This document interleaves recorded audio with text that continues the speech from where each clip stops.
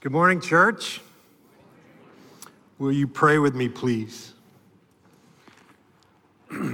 Father God, we ask this morning that you would come now by your living Holy Spirit and revive, refresh, renew us. Illuminate, as only you can, the gift of your saving and keeping gospel truths to our wayward hearts and wandering minds. We need you. I need you to focus our attention on Jesus and his good news. Be pleased to expose and reveal to us exactly what you know we need to hear, understand, and believe this morning. Transform each of us, Father God, more and more and more into the character and image of your Son, our Savior and King. There is no one higher, Jesus Christ. We pray in his holy and precious name, amen. This morning, I am preaching from a one-hit wonder, a one-chapter wonder found in the New Testament. It's a short letter, only 25 verses. And it's a letter that didn't want to be written, as you will soon see. But God knew his church would need it, not only in their early years, but in the later ones as well, including ours. He knew they would need it. And so, God compelled the author to put it down in writing. Our text this morning is from the little letter titled Jude. Why Jude, Chuck? Not hey Jude. Why Jude, Chuck? You might ask. Is it because Paul McCartney just happened to be in town this weekend performing at Campers World Stadium last night, of which I got a video from Brandy Nix of Jude, the chorus of Jude? Wow. Is that why? Nope. Though it did make for a cool sermon title. Thanks, Brandy. It's Jude because God is teaching me the relevance of his timeless word, particularly in view of the contemporary belief system called progressive Christianity, which I've come to understand is not too progressive and it's not too Christian. Yet it continues to gain popularity within certain Christian circles. Is it Jude? Because it's Jude, because the Lord led me to this little letter, which just so happens to speak volumes about the issue of ungodly influencers, false teachers, not without, but within the church. And it's Jude because the gospel of grace takes center stage from beginning to end. So first, let's look at this New Testament book and see how it's organized. For time's sake, I'm not going to read the entire letter nor teach on every verse. I will, however, try to cover the general content of the letter. So here's the outline. Jude's letter can be divided into 5 sections: the author and audience, the appeal, the argument, the admonition, and the assurance. I'll be focused mainly on the beginning and the end of the letter while summarizing the middle, the argument content, because it's primarily illustrative, soberingly so, as to the urgency of the main appeal in verses 3 and 4. So would you please stand now for the reading of God's holy word? Let's read it.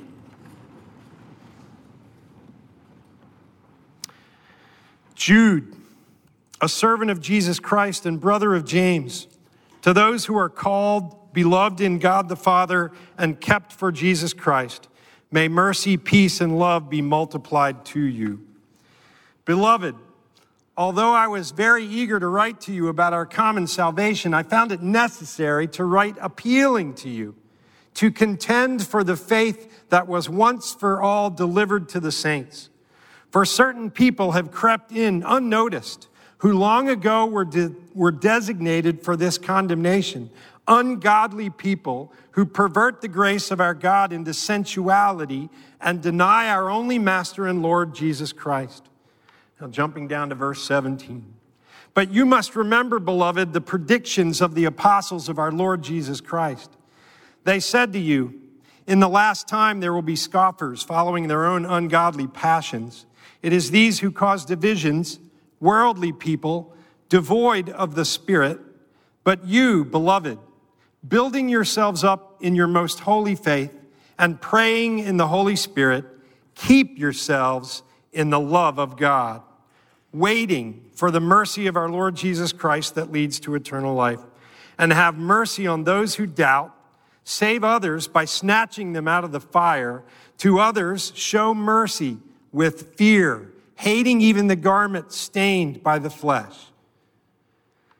And then finally, you may not have realized that you knew a verse out of Jude, but you're going to recognize this, most of us. Now to him who is able to keep you from stumbling and to present you blameless before the presence of his glory with great joy, to the only God our Savior, through Jesus Christ our Lord, be glory, majesty, dominion, and authority before all time and now and forevermore. Amen.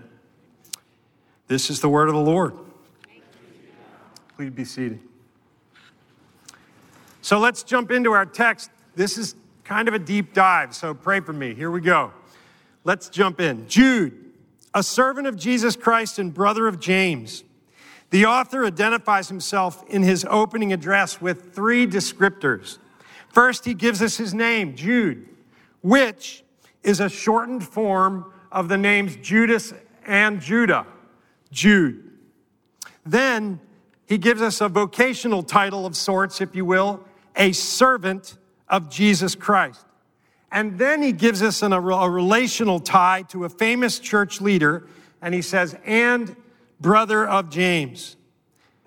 The brother of James is the half-brother of Jesus, who wasn't one of the 12 apostles, but was the well-known James who served as the leader of the Jewish Christian church in Jerusalem during the middle of the first century. So, with these three pieces of information, we can surmise that the Jude, who has written this letter, is the fifth son of Mary and Joseph. Yes, that Mary and Joseph. Did you know that Jesus' family of origin consisted of likely 8 or 9 people? It's a big family, with a total of 5 sons and likely 2 daughters. Mark 6:3 tells us of Jesus' family of origin. It says, Is not this the carpenter, speaking of Jesus, the son of Mary and brother of James and Joseph and Judas and Simon? And are not his sisters here with us? Plural, sisters. And that's interesting because the Gospels tell us that Jesus' 4 brothers didn't believe in his divine identity or his divine purpose until after the resurrection. In fact, at one point, they come to where Jesus is, and they're there to seize him because they think he's out of his mind. So have you ever thought your siblings were out of their mind? Have they ever thought you were out of your mind? Maybe so. But after Jesus' death and resurrection, all of his brothers had a change of heart. They had a conversion. And not the least of which was our man, our author this morning, Jude. He's the Judas, short for Judas, Jude, in Jesus' family of origin. So let's look at what Jude was writing. Let's look at who Jude was writing to. Who's his audience? To those who are called, beloved in God the Father, and kept for Jesus Christ, may mercy, peace, and love be multiplied to you. Jude had this penchant for putting things in threes throughout his letter. He just loved to do that. He's precursor to Presbyterian preachers, I suppose. So, who's this letter to? It's to those who are called, beloved, and kept.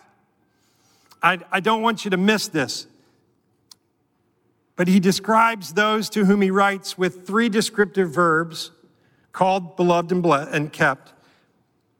And there are 2 things I want you to know about verse 3. It's oozing with gospel goodness. First, I want you to know that these 3 verbs in the Greek are all passive. They're passive. What does that mean, Chuck? I have to keep looking it up myself, so don't worry. That means that the subject of the verbs is not doing the action, but instead the subject is being acted upon by something outside itself, by someone outside itself. So, who are the subjects of these verbs? If you look back up at the verse, it's to those who are called. Those. It's those people. So the subject in this verse are those people, and they are called, loved, and kept. So the second thing I want you to realize is that these 3 actions are being done to them. They are being called or have been called. They're loved and they're kept. So the second thing I want you to see is who is the someone that is doing the calling or has done the calling, done the loving, and done the keeping for those people. It's the triune God himself. Now, he doesn't say it in the verse, but I think it can be strongly inferred. We have called by the Holy Spirit, loved in God the Father, kept for, and that word is sometimes translated by Jesus Christ. Jude's addressing Jewish believers, converts into the new covenant gospel of Jesus, and he wants them to be reminded that they're already called, loved, and kept by the almighty triune creator and sustainer God. It seems that Jude believes that if they will remember God's collective and cooperative Trinitarian action upon themselves, that they will be more secure to face the challenges and difficulties in their lives. And as it turns out, Jude is about to tell them that they are heading into danger. So here's Jude's appeal. Verse 3. Beloved, although I was eager to write to you about our common salvation, I found it necessary to write, appealing to you to contend for the faith that was once for all delivered to the saints. So here we learn that the letter we have in the Bible was not the initial letter Jude really wanted to write. He wanted to write something else. He wanted to write to Christians about their common faith and salvation. That's what he wanted to write, but he was compelled. He was compelled by an issue in the church in that day. Now we're talking about Jude. He was in Jesus' family of origin, a contemporary of Christ, a contemporary of the apostles. And he's already writing about an issue in the church that he's really concerned about. I found it necessary to write appealing to you. So here comes. The main point of the whole letter is this appeal. And it's not just to the believers of Jude's day, but it really goes out to all believers, which includes many of us. To contend for the faith that was once for all delivered to the saints. So this Greek verb to contend for, it means to strive earnestly. It means to fight for. It actually is rooted in Greek word that's connected with the ideas of hand-to-hand wrestling or hand-to-hand combat. So here's Jude challenging the believers in the first century. They need to be prepared. They need to be prepared to contend, to fight for the faith. So, what does Jude mean here by the faith? Contend for the faith. The word faith has both a subjective and an objective meaning. The subject meaning is sometimes when we talk about our faith, we're talking about this sense that we're confidently assured. We believe something strongly. We are convicted. So there's this subjective faith, that inner sense, but then there's also the use of the word, the same word, faith, in Scripture that refers to an objective aspect of faith. And that refers to the articles of faith, the propositions of truth that one puts and places his or her faith in. These objective propositional truths about God, about Jesus, about what he's come to do. So there's a subjective and an objective element. It's interesting in Hebrews 11, faith is described as this.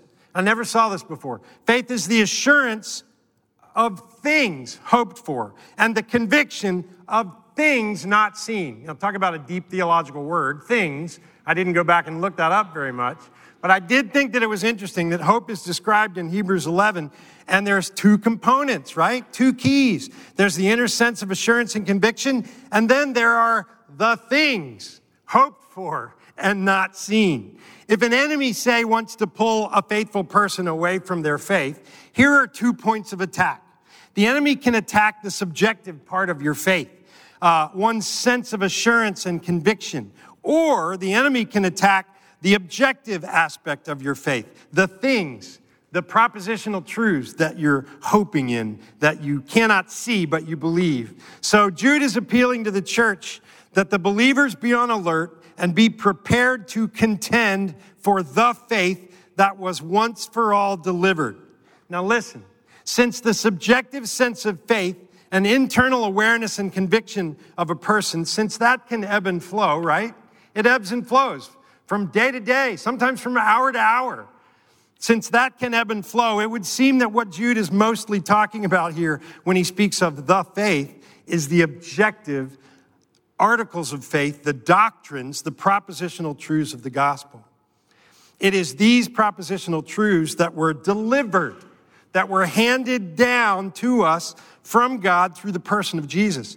His truth claims, his works of a perfect life lived, his atoning death in our place, his victorious resurrection. These truths weren't thought up or devised by man. These core truths were gift deposited, like a gift, like a FedEx guy knocks on your door and you open it and he hands you something. It's delivered. And what do? Or what can you do? You receive it.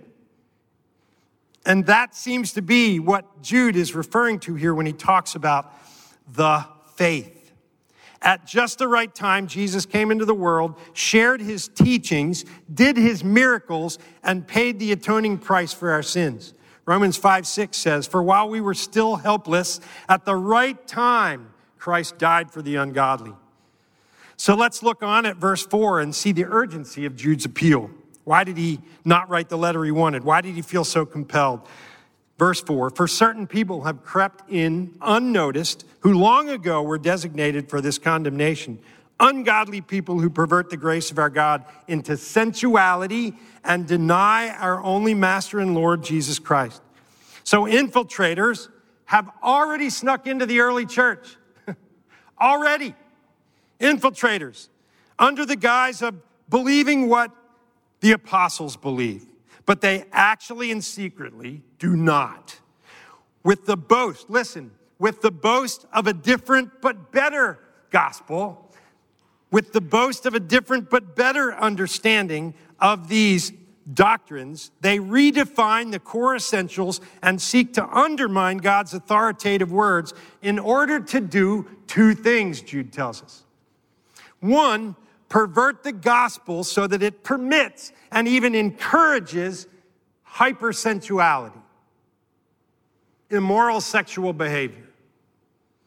So pervert the gospel so that it allows and even encourages sensuality. And two, deny the person of Jesus as the one and only ultimate authority over all, over everyone, and over everything. So what Jesus and the apostles warned was coming has indeed come.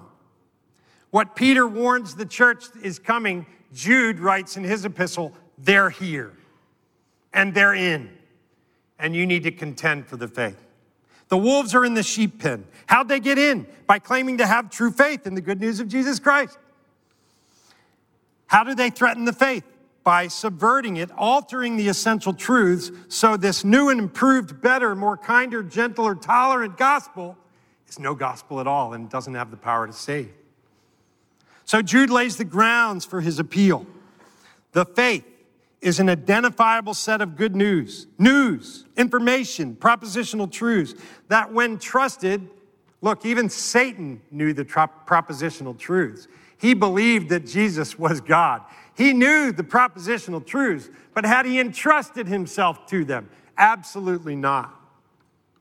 So this faith, this identifiable set of information, when trusted for oneself, has the power under eternal life, which makes it very, very good news for us as believers. So look, there's evidence in the early church that there was already a very clear set of propositions as seen in Paul's letter to the Corinthians. It was in one of my previous sermons in 1 Corinthians 15. It says this, Paul says this. He inscripturates an oral creed in Scripture in 1 Corinthians. For I delivered, and notice the word delivered, it shows up again. For I delivered to you as of first importance what I also received. What's Paul doing? He received, and now he's delivering. It's not Paul's. He's passing it on. And here's what he received. That Christ died for our sins in accordance with the Scriptures, that he was buried, that he was raised on the third day in accordance with the Scriptures, and that he appeared to Cephas, Peter, then to the 12. So we see that as soon as there were people, those people who began trusting in Jesus Christ as their Lord, Savior, and King, there was this understanding that saving faith included both the subjective inner sense of faith and the objective things that a person of faith hoped for and could not see with their eyes. These things are the truths that Jesus brought through his words and actions, objective truth claims that a believer receives and applies and accepts to his heart and to his lives. I want to draw your attention, it's not on a slide, but John 14. Listen to what Jesus says. Listen. Believe me when I say that I am in the Father and the Father is in me. So what is he doing? He's stating a truth claim. I am in the Father and the Father is in me. And what does he say? Believe me when I say that. Then he says this. I tell you the truth, anyone who has faith in me will do what I've been doing. So this brings us to the question. What are those essential objective truth claims we need to contend for? In her book called Another Gospel, which speaks to the issue of progressive Christianity, Alyssa Childers includes a list of essential core truths based on the work of the late American theologian Norman Geisler. So here's the list. The essential New Testament doctrines of saving faith, yes, according to Norman Geisler. But we know there is a set, right? And one theologian may have 8, one theologian may have 9.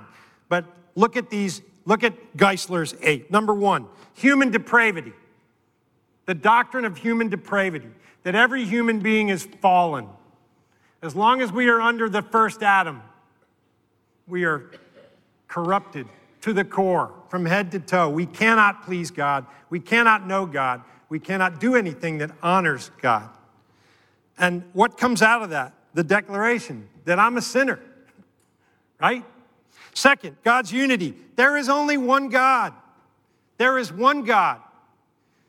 He is a triune God, yes. One God, 3 persons. Hard to explain. But there's one God. There is one God. 3, the necessity of grace. I am saved by grace. I'm not saved by my good works. I'm not saved by human effort. I don't pull myself up by my bootstraps and get to God. I am only saved by undeserved favor. The undeserved favor of God poured out on me. 4, Christ's deity. Jesus is God. 5, Christ's humanity. Jesus is man. Hard to put those two together. How can you be 200% of something? But he was. 6, Christ's atoning death. Christ died for my sins. Substitutionary penal atonement. He died in my place. He took my punishment. And he died for my sins. And he died in my place. And if I put my trust in him, I don't have to die that death. 7, Christ's bodily resurrection. Christ rose from the dead. And 8, the necessity of faith. I must believe in the saving work of Jesus Christ for myself. So, Jude's urging believers to contend for the faith because there are ungodly influencers in the church. Ungodly influencers in the church. Wolves in sheep's clothing. Listen, wolves in shepherd's clothing. That's what Jude's warning about. There's wolves in sheep's clothing. There's also shepherds in sheep's clothing. Be careful.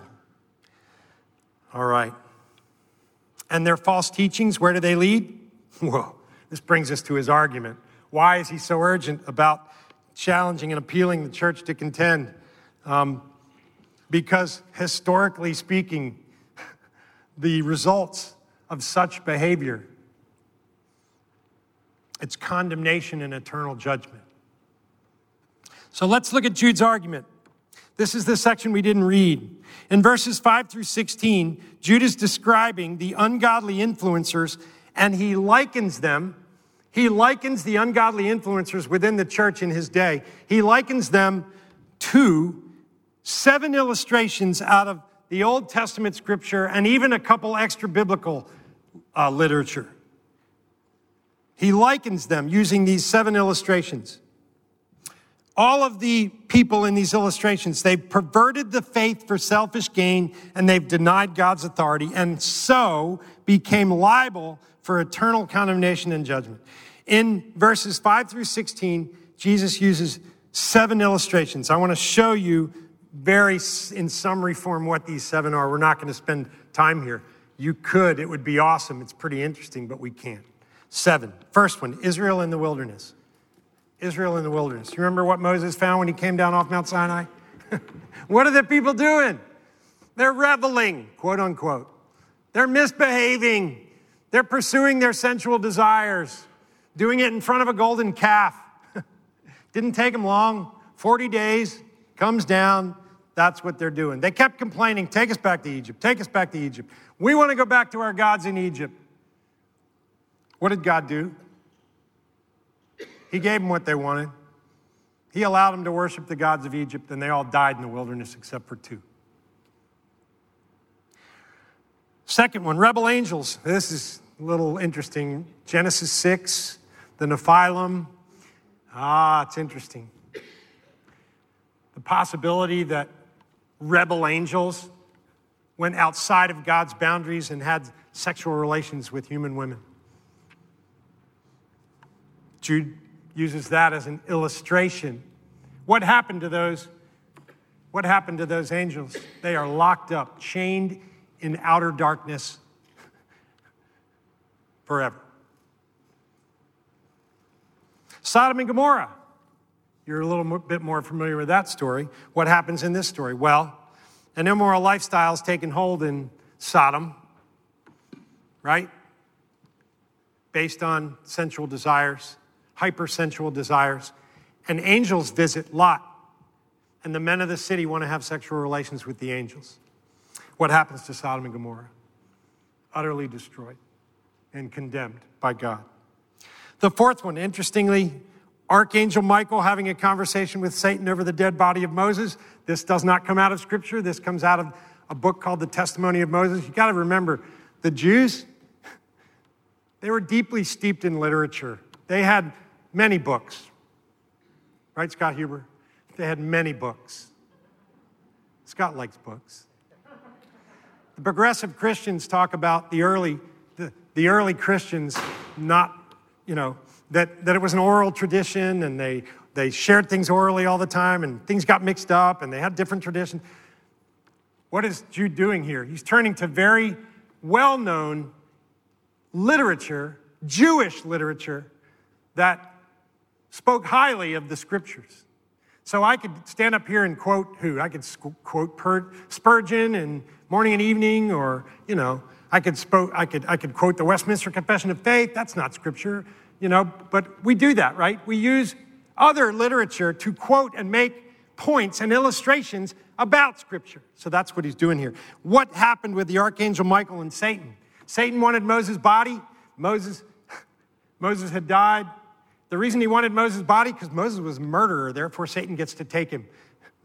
The Archangel Michael would have nothing of it. But here's what's interesting.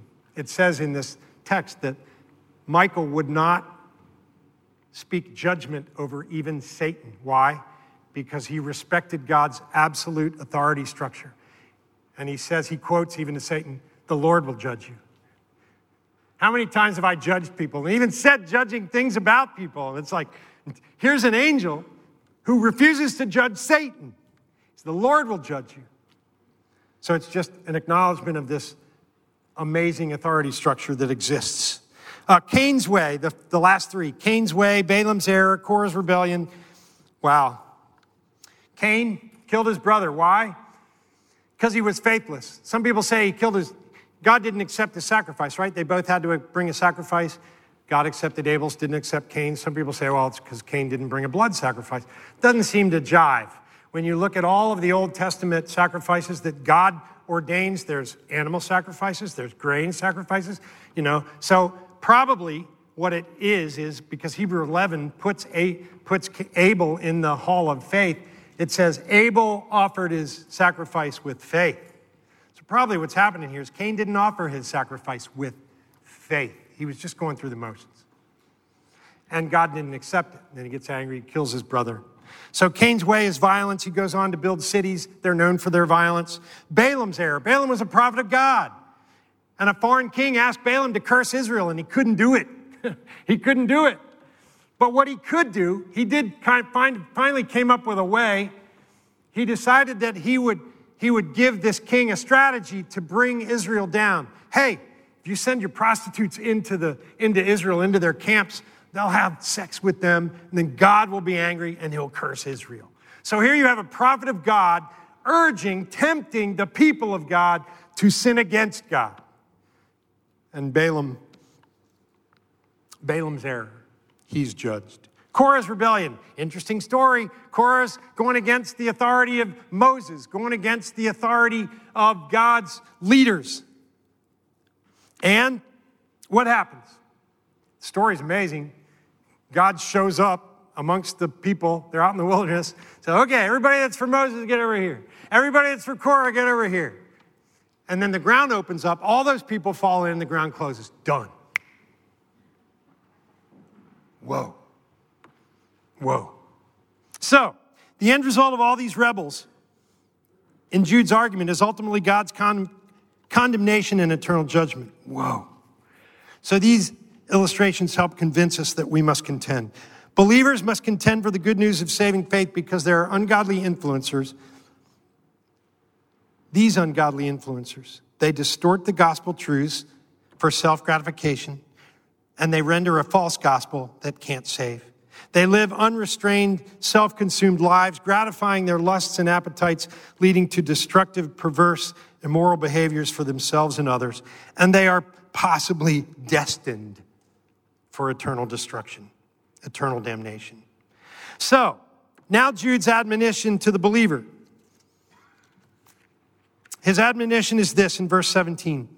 But you must remember, beloved, the predictions of the apostles of our Lord Jesus Christ. They said to you, in the last time there will be scoffers following their own ungodly passions. It is these who cause division, worldly people devoid of the Spirit. Jude encourages believers to remember and know the Scripture, especially the prophecies about false teachers in their midst. Can I just refer back to those 7 illustrations? Exodus, Genesis 6, Genesis 19, Genesis 4, Numbers 23-24, Numbers 16. Are you familiar with Cain? Are you familiar with Balaam? Are you familiar with Korah? Are you familiar with God's story? I was challenged in preparing this sermon. How do you contend for the faith? One of the ways is to remember the Word. Do you know the Word? Are you familiarizing yourself daily with God's story from Genesis to Revelation? It's a challenge to me. I need to be in the Word. One preacher who's preaching on this text said, here was his application. You need to be in the Word. How much? More. How long are you in the Word this week? You need to be in the Word more next week. And just more. So if you read the Bible 5 minutes a day, read it for 8. You with me? More.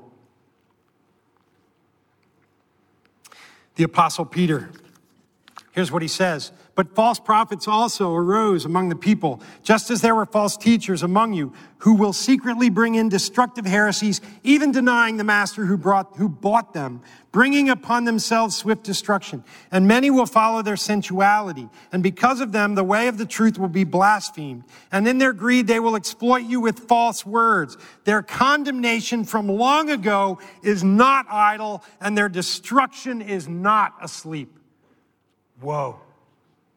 And then Jesus predicted in Matthew 7, beware of false prophets who come to you in sheep's clothing, but inwardly are ravenous wolves. You will recognize them by their fruits. Every tree that does not bear fruit is cut down and thrown into the fire, a reference to eternal judgment, hell. And then Jude continues with further instructions on how to contend for the gospel faith. Verse 20. But you, beloved, building yourselves up in your most holy faith and praying in the Holy Spirit, keep yourselves in the love of God, waiting for the mercy of our Lord Jesus Christ that leads to eternal life. And have mercy on those who doubt. Save others by snatching them out of the fire. To others show mercy with fear, hating even the garments stained by the flesh. So how are we to practically contend?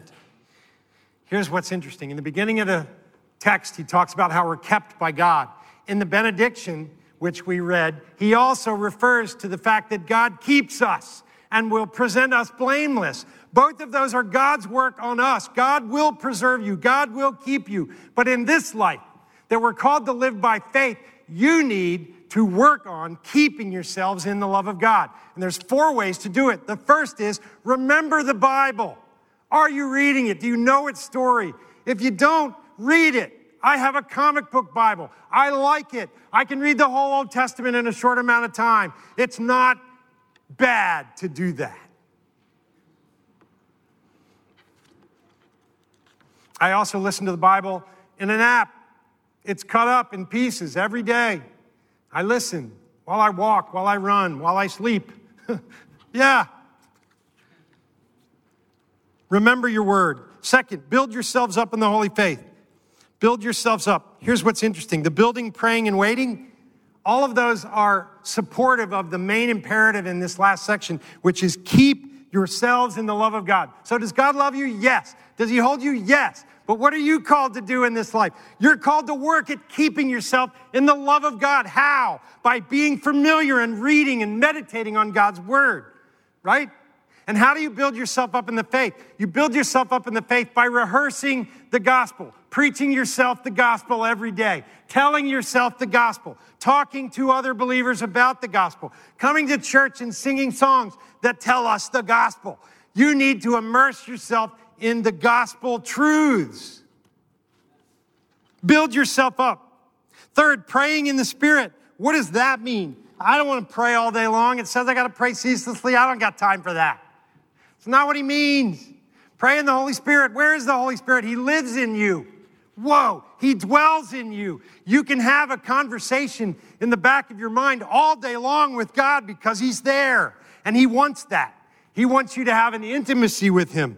I'm reading this book with my mentor, Brother John, and he's encouraging me to read this book called The Practice of the Presence of God by Brother Lawrence. And it's simple. It's so simple. He basically says, hey, God is always with you. So act like it. Converse with him all the time. Ask him for help all the time. Be with him all the time. Be mindful that he's there all the time. That's what the whole book is about. And I remember telling John, going, John, it's like, God, it's so simple. It's so important because I'm so easily distracted. I forget. I leak. Remember the word, build yourself up in the holy faith, praying in the Spirit, waiting with the hope of Christ's return. You listen, as a believer, Christ's return is an exciting event that's coming. We look forward to that, right? But for the non-believer, for the false teacher, and we should have mercy on those who don't understand how good it's going to be. We should have mercy. We should have mercy. So, I want to read you this quote. Milton Vincent wrote this. He said, it is a daily battle to believe the full scope of the gospel, as I should. It is a daily battle to believe the full scope of it as I should. There is simply no other way to compete with the foreboding of my conscience, the condemning of my heart, and the lies of the world and the devil than to overwhelm such things with daily rehearsings in the gospel.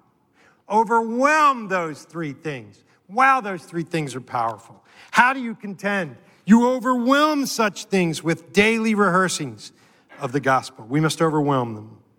So we need to stop. So how does contending for the faith affect your reaction to those who are swayed by false teachers? How are we to contend for the sake of others who are confused and misled? Verse 22 and 23, and have mercy on those who doubt. Have mercy on those who doubt. Have mercy on those who are confused about the gospel. It's interesting, have mercy. Mercy means not getting the punishment you deserve. That means the only way you could ever extend mercy to someone is if they've wronged you first. Isn't that interesting? And God wants us to be dispensers of mercy. That means we need to be willing to put ourselves out there and be in situations where we're offended and where we're wronged and where we're mistreated. Not a doormat. Why are we there? Why are we doing that? So that we might save some. so that we might save some out of the fire. They're actually on fire. I like that illustration. Save them, they're on fire. Can you save somebody that's so close to the heat that they're on fire? Yes. But be really careful. Be really careful. Do that with great discernment. Do that with prayer support. Don't do that alone. But we're called to do that. We're called to put ourselves out there. How did we come to Christ? Were we once a false teacher? Were we once someone who spewed things that weren't true? Reminds me of Peter's admonition to the church in 1 Peter 3:15. He says this, "But in your hearts honor Christ the Lord as holy, always being prepared to make a defense to anyone who asks you for a reason for the hope that is in you. Yet do it with gentleness and respect." Gentleness and respect. That's kind of what Jude is saying too. And it's interesting because Jude and Peter apparently had a relationship. They were friends. They at least knew very well of each other's teaching. You know why? Because there's a section of Jude and a section of 2 Peter that are almost identical. Somebody knew and used the other's writing. We're not quite sure who. That's cool. That's cool. So, this brings us to the close of the letter, the benediction, which I'm going to share after we sing. And I just want to remind you, the benediction closes with assurance. Assurance that you are kept. Assurance that he can present you blameless. What? How can Christ present me blameless before God when he returns? Because I'm covered in his blood. That's how. Covered in his blood. I've put my faith in the propositional truths. I've committed my heart to him relationally, and he's got me. So the beginning is assurance. The end is assurance. Why do we need that? Because God has called us to live in a dangerous world. And he's called us to do dangerous things, but to do it with confidence and to do it with security and to stand up for the gospel and to name the name of Jesus, right? And to spend time with people you might not otherwise like to spend time with. But why? Because you're swayed by how they live and you kind of like they're loose. No, you spend time with them prayerfully because you want to possibly have the opportunity to give a defense of what you believe about Jesus Christ, and they may come out of the fire into the family of God through the power of the gospel of grace. Let's pray with me. Father, thank you for Jude. What a little letter. What a powerful, potent, pithy little letter. 25 verses, but it's oozing. It's oozing with truth. So, Father, would you apply this to our hearts? Would you teach us how to contend? Would you help us to remember, to build, to pray, and to wait? Teach us, build these skills into us, Father. We thank you, we thank you, we thank you that we are called, loved, and kept this morning. Father, be glorified in and through us as we live in this difficult, broken world, Father. Use us, use even us. And we pray this in Christ's name, amen.